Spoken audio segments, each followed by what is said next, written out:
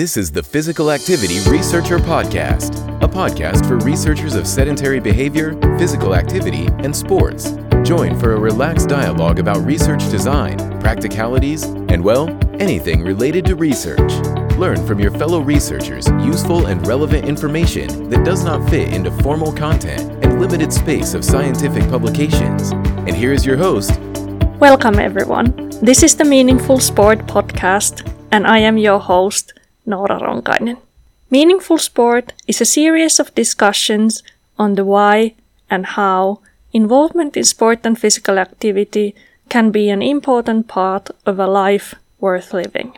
If you are interested in the theme, you might also want to check out meaningfulsport.com. There you can find podcast show notes, read a blog, and access many resources for further explorations of meaningful sport. Welcome back to the second part of our conversation with Professor Martin Roderick, where we examine the working lives of professional athletes. We will jump in the middle of the conversation, so it's a good idea to listen to the first part before this one.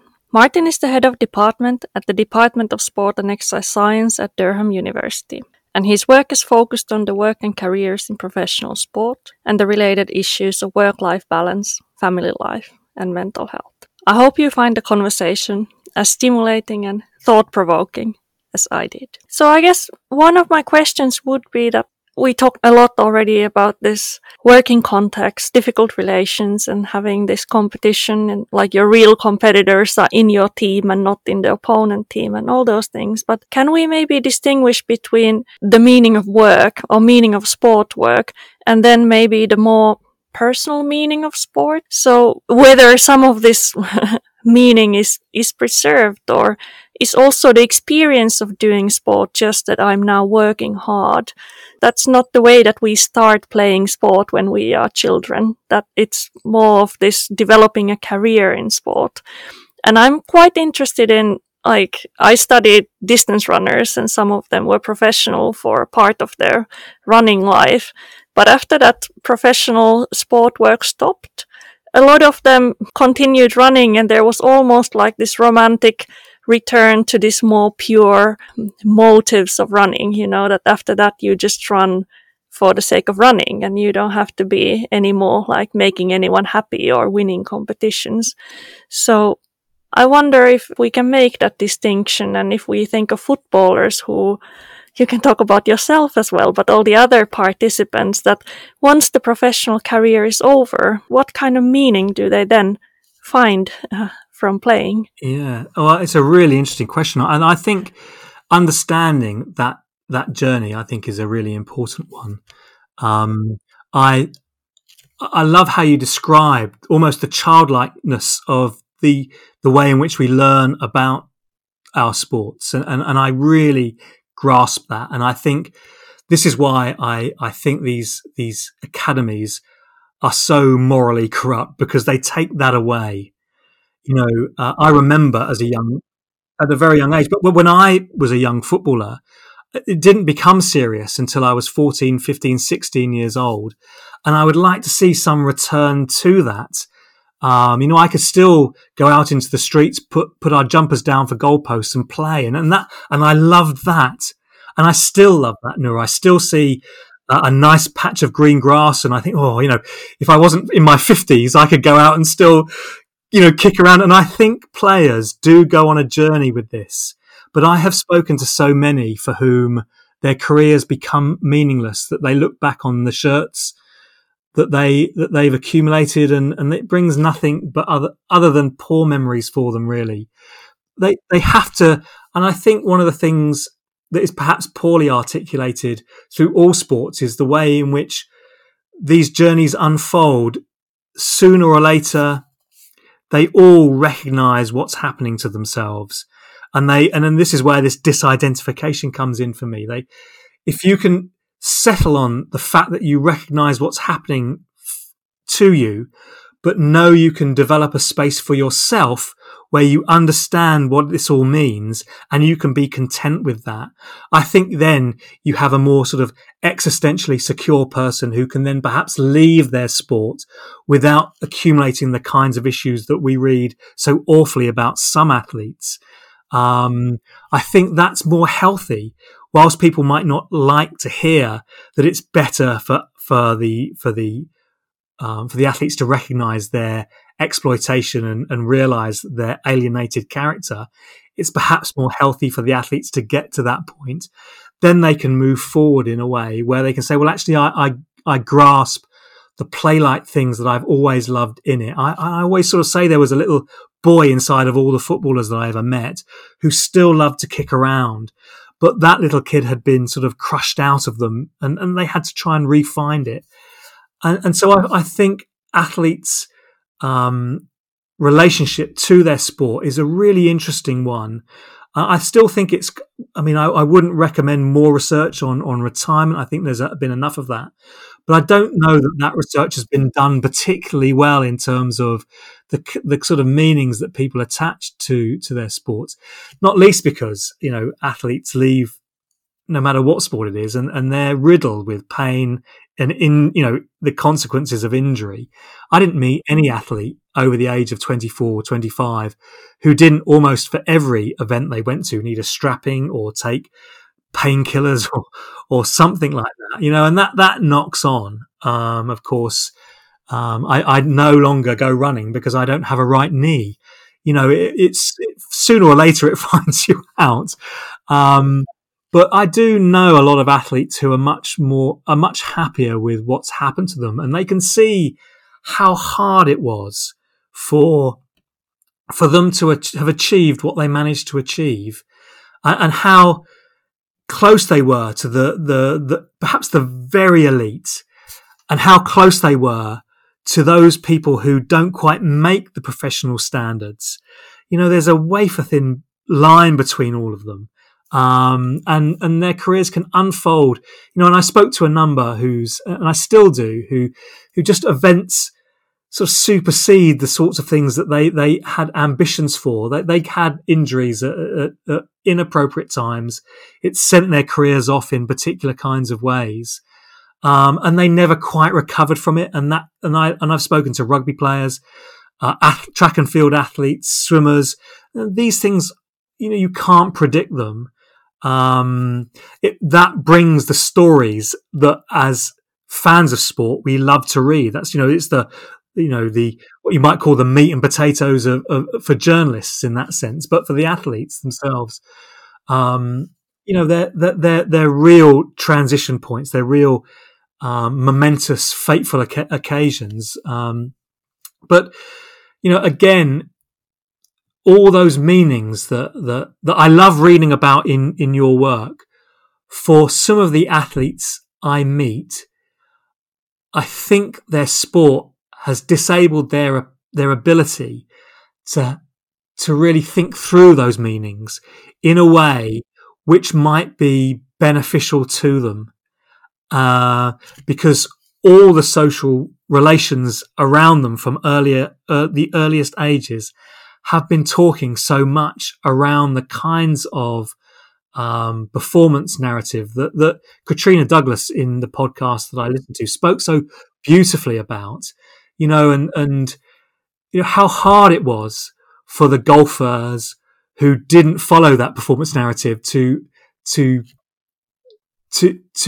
keep hold of that idea that they weren't doing it just to have success in a way that everybody else would be able to understand and see. And that's so hard, I think. But to try to find a way to support athletes through their journey where they could re-find those thoughts and feelings and reconnect with them, I think that's one of the sort of missing links for me, one of the things that would connect, hopefully, my work to that real world that's out there. I'm very aware. I have lots of friends in sports, in really important places, but I struggle to connect ideas to them. They see me so much as this sort of ivory tower person, and I can think abstractly. And it's because I struggle to articulate my thoughts in a way which are easy to consume in bite-sized chunks. And I still think, that's missing. Certainly, the athletes that I felt that I've met over the time who have survived sport are those that perhaps didn't go into their sport so early. Perhaps they had more options on the table. Certainly, when you listen to Katrina talk, she could have done a number of things quite late into her teenage years. She had options, and I've come across a number of athletes who had that. Were they going to play rugby or basketball or others that stayed on in university for longer? Yeah, I've seen that as well. Yeah, they had a security about them, a self-assuredness about them that I felt was probably largely lacking from those athletes who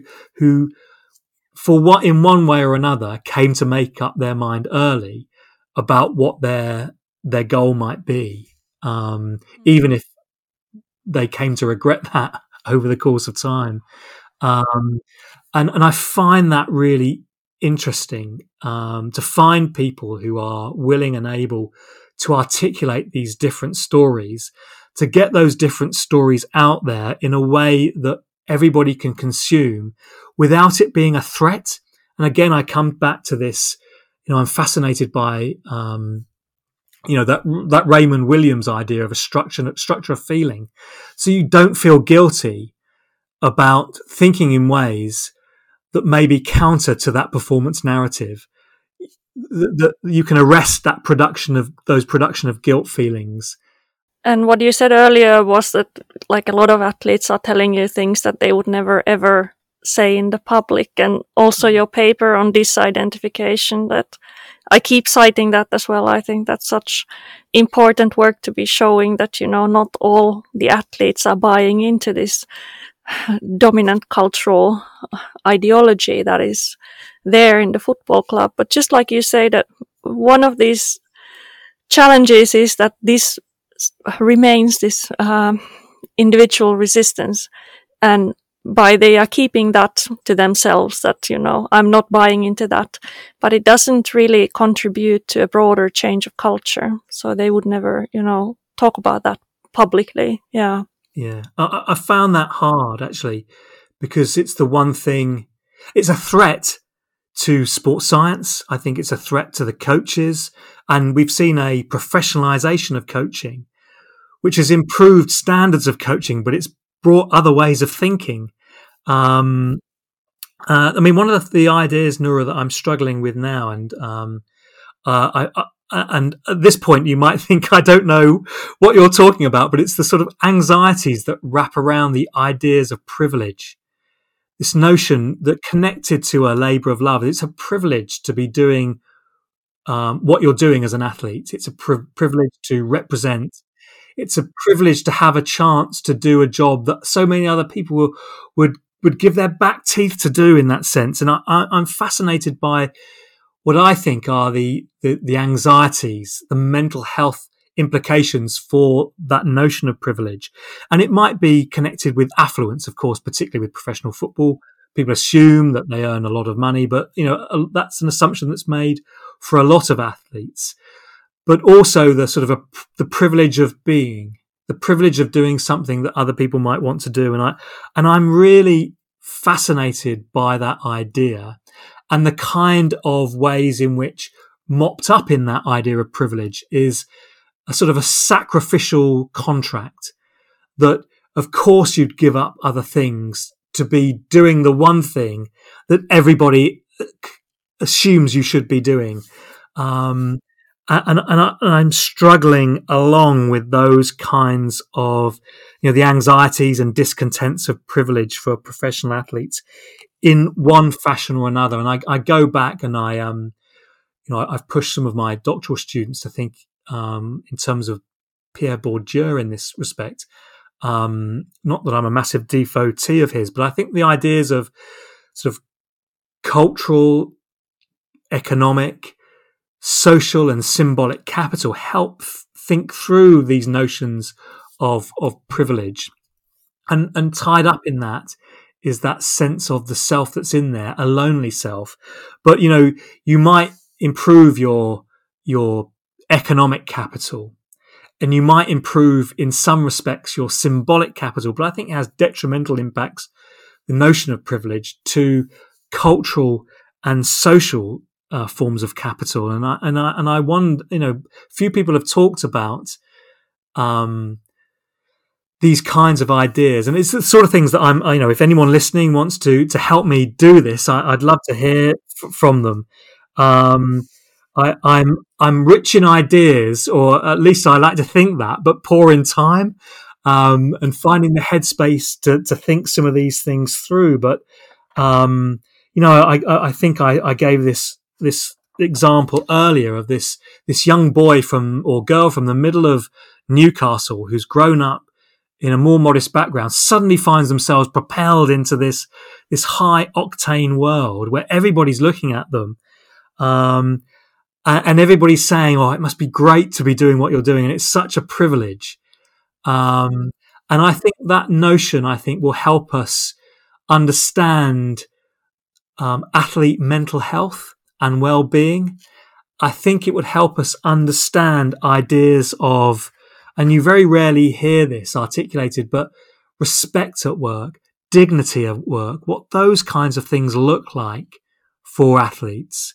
I've found that endlessly fascinating, and I live quite close to a beach here, Anura, in Newcastle. I'm often down on the beach with a little notepad, thinking through these kinds of ideas. How do I go about undertaking research where I can get to some of these ideas? And I find that a real challenge. If I was to be parachuted into a circumstance where I find myself next to someone, what is it that I'm going to talk about? How can I ethically and morally talk about their journey in ways that doesn't make them feel like they're being used by some academic, but where they can sort of co-produce, and I know that's a very popular way of thinking now, but co-construct these kinds of ideas. Am I transplanting myself? And this has often been an accusation I've felt, that because I never really made it as a big-time footballer, although in my head I still dream at night, Nura, of scoring winning goals. I still have that little boy inside of me.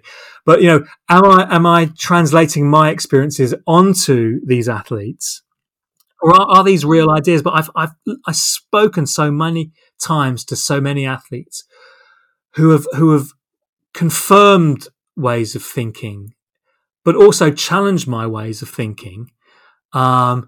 Making sense of all of that, I think, is really, really hard. But I'm heading and starting to think much more about notions of privilege, what that means in relation to the existence of athletes. I'm very interested in ideas around loneliness, seclusion, isolation, what that means in a contemporary social life. And again, go back to this notion of emotion.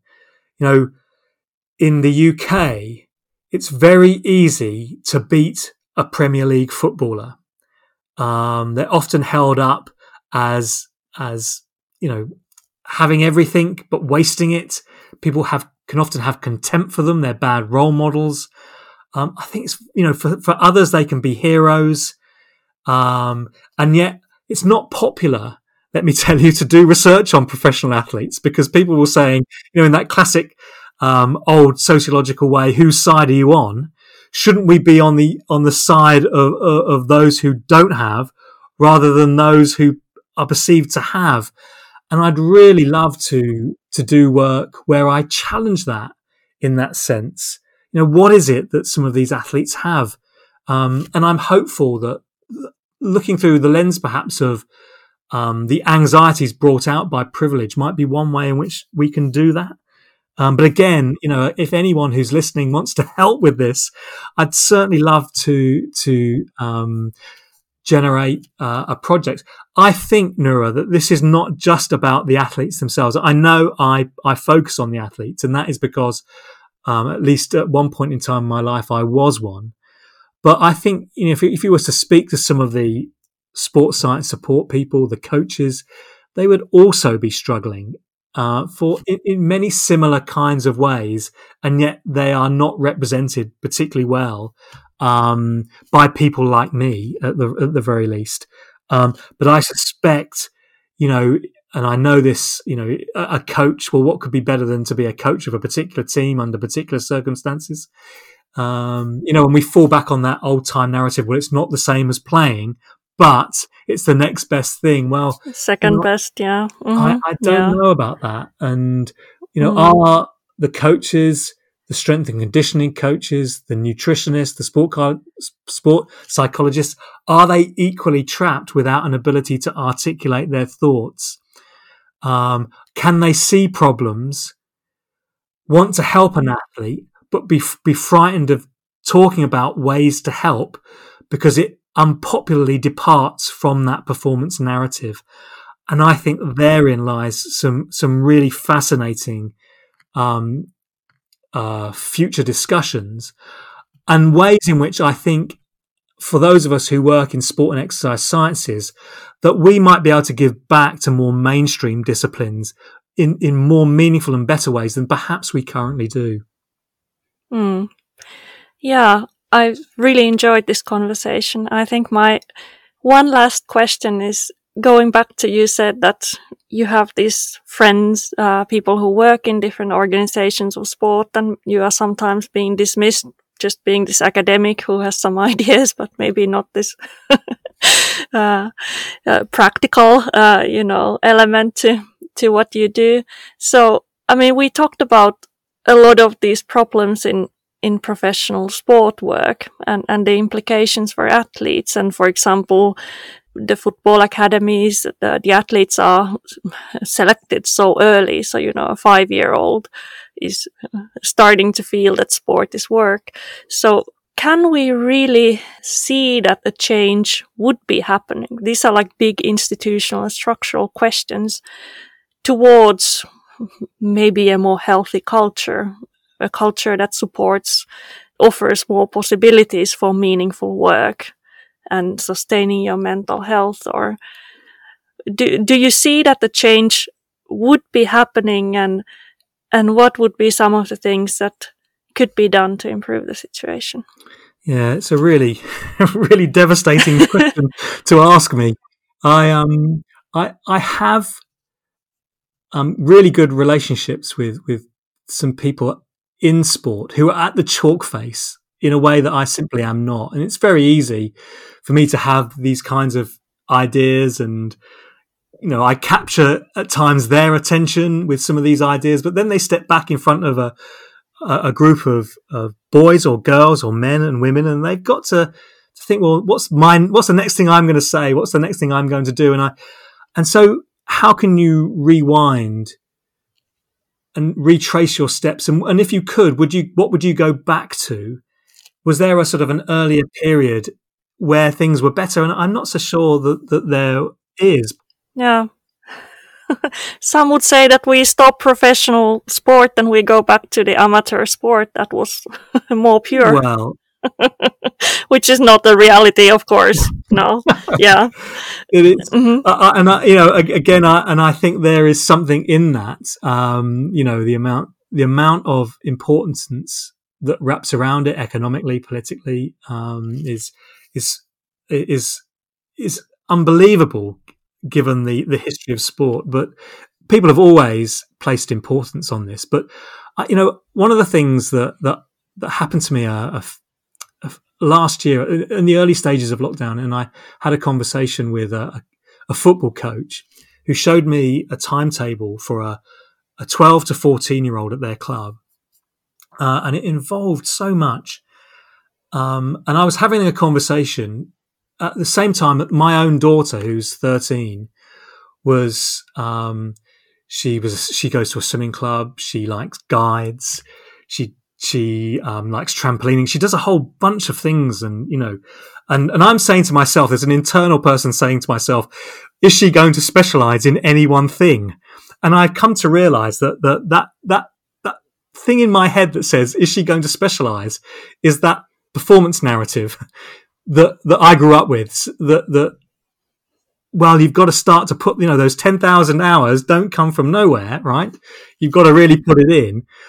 But the people, going back to an earlier point in our conversation, the people who I felt were existentially secure in themselves now as athletes were those who had that diversity. And so that's the one thing that I'm not unaware that you've got to really put your back into it. If you're going to be an Olympic swimmer or a gymnast or a horse rider or a track and field athlete, but it doesn't mean that you can't enjoy and benefit from other sports. And I would think that is the one thing that the professionalization of coaching has made a mistake with. I think coaches need to persuade their athletes to do more at younger ages than just the one sport that they are focused on, to fit that in, to enable people to feel like they're accomplishing in a variety of sports. And it's, and I listen to so many of my own friends who somehow collapse those options as being the most natural and right thing to do if they're going to be competing with other kids at the right stages and at the right times in their lives. And that is the thing. In a lot of the football clubs that I go into, Noora, they are frightened of doing something different because so many other clubs are stepping up with the intensity of training, that they are searching wider for talent, that they are bringing in earlier different ways of looking at athletes. And you don't want to be seen to be not doing the types of things that might attract the attention of the best talent. And I think that's the one thing that collectively, as sports scientists, we should be looking to do. We should be persuading people on the chalk face in these clubs, whether it's tennis, golf, track and field athletics, skiing, ice hockey. I don't mind. It's about having that balance to a much older age in children's lives. When you sign that contract at 16, as I did, it's going to become hard whether you like it or not, right? There is no escaping that. But I think athletes at that point have become good because they've got themselves mentally prepared. They can get themselves up for events and tournaments.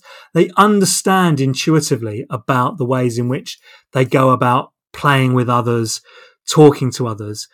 But that can come along with learning it in other sports and other ways of working and other ways of thinking. And I think it's that I think is so important. It's that the importance should be on ensuring that athletes can ask questions, can ask why they're doing something without feeling as though they're treading on somebody's toes, without feeling guilty about it, without feeling as though they shouldn't be asking that sort of a question, and conforming in all the ways that we read in all the kind of research that we are bound up in doing. Otherwise, there are decades of really brilliant research from the work of Katrina Douglas, myself, Loic Vacance's work, who I haven't mentioned, but his work is utterly brilliant in terms of the complexity of the ways in which he ties different ideas together. The people that have been doing research on forms of abuse in sport, we can't waste that research. We've got to listen to it, and we've got to try to help others to listen to it. And small but meaningful differences can start to come in. There's not going to be one wholesale change. I keep saying to myself, well, I wonder whether some of these huge issues that we come across, the huge issue in gymnastics more recently, is this going to offer the step change that we've been looking for? And it never does. It's got to come through re-education of our own students, who then go on to work in these industries and can bring and provide a different way of thinking, and who might be brave enough to stick with it. Yeah, but I think, not to be too pessimistic, but I think another line of research is obviously to look at the working lives of coaches or anyone else who is working in one of these support roles, because their working lives can be even more precarious than the athletes. So how many coaches are really in a position that they can experiment with different ways of doing things and still have a contract next year?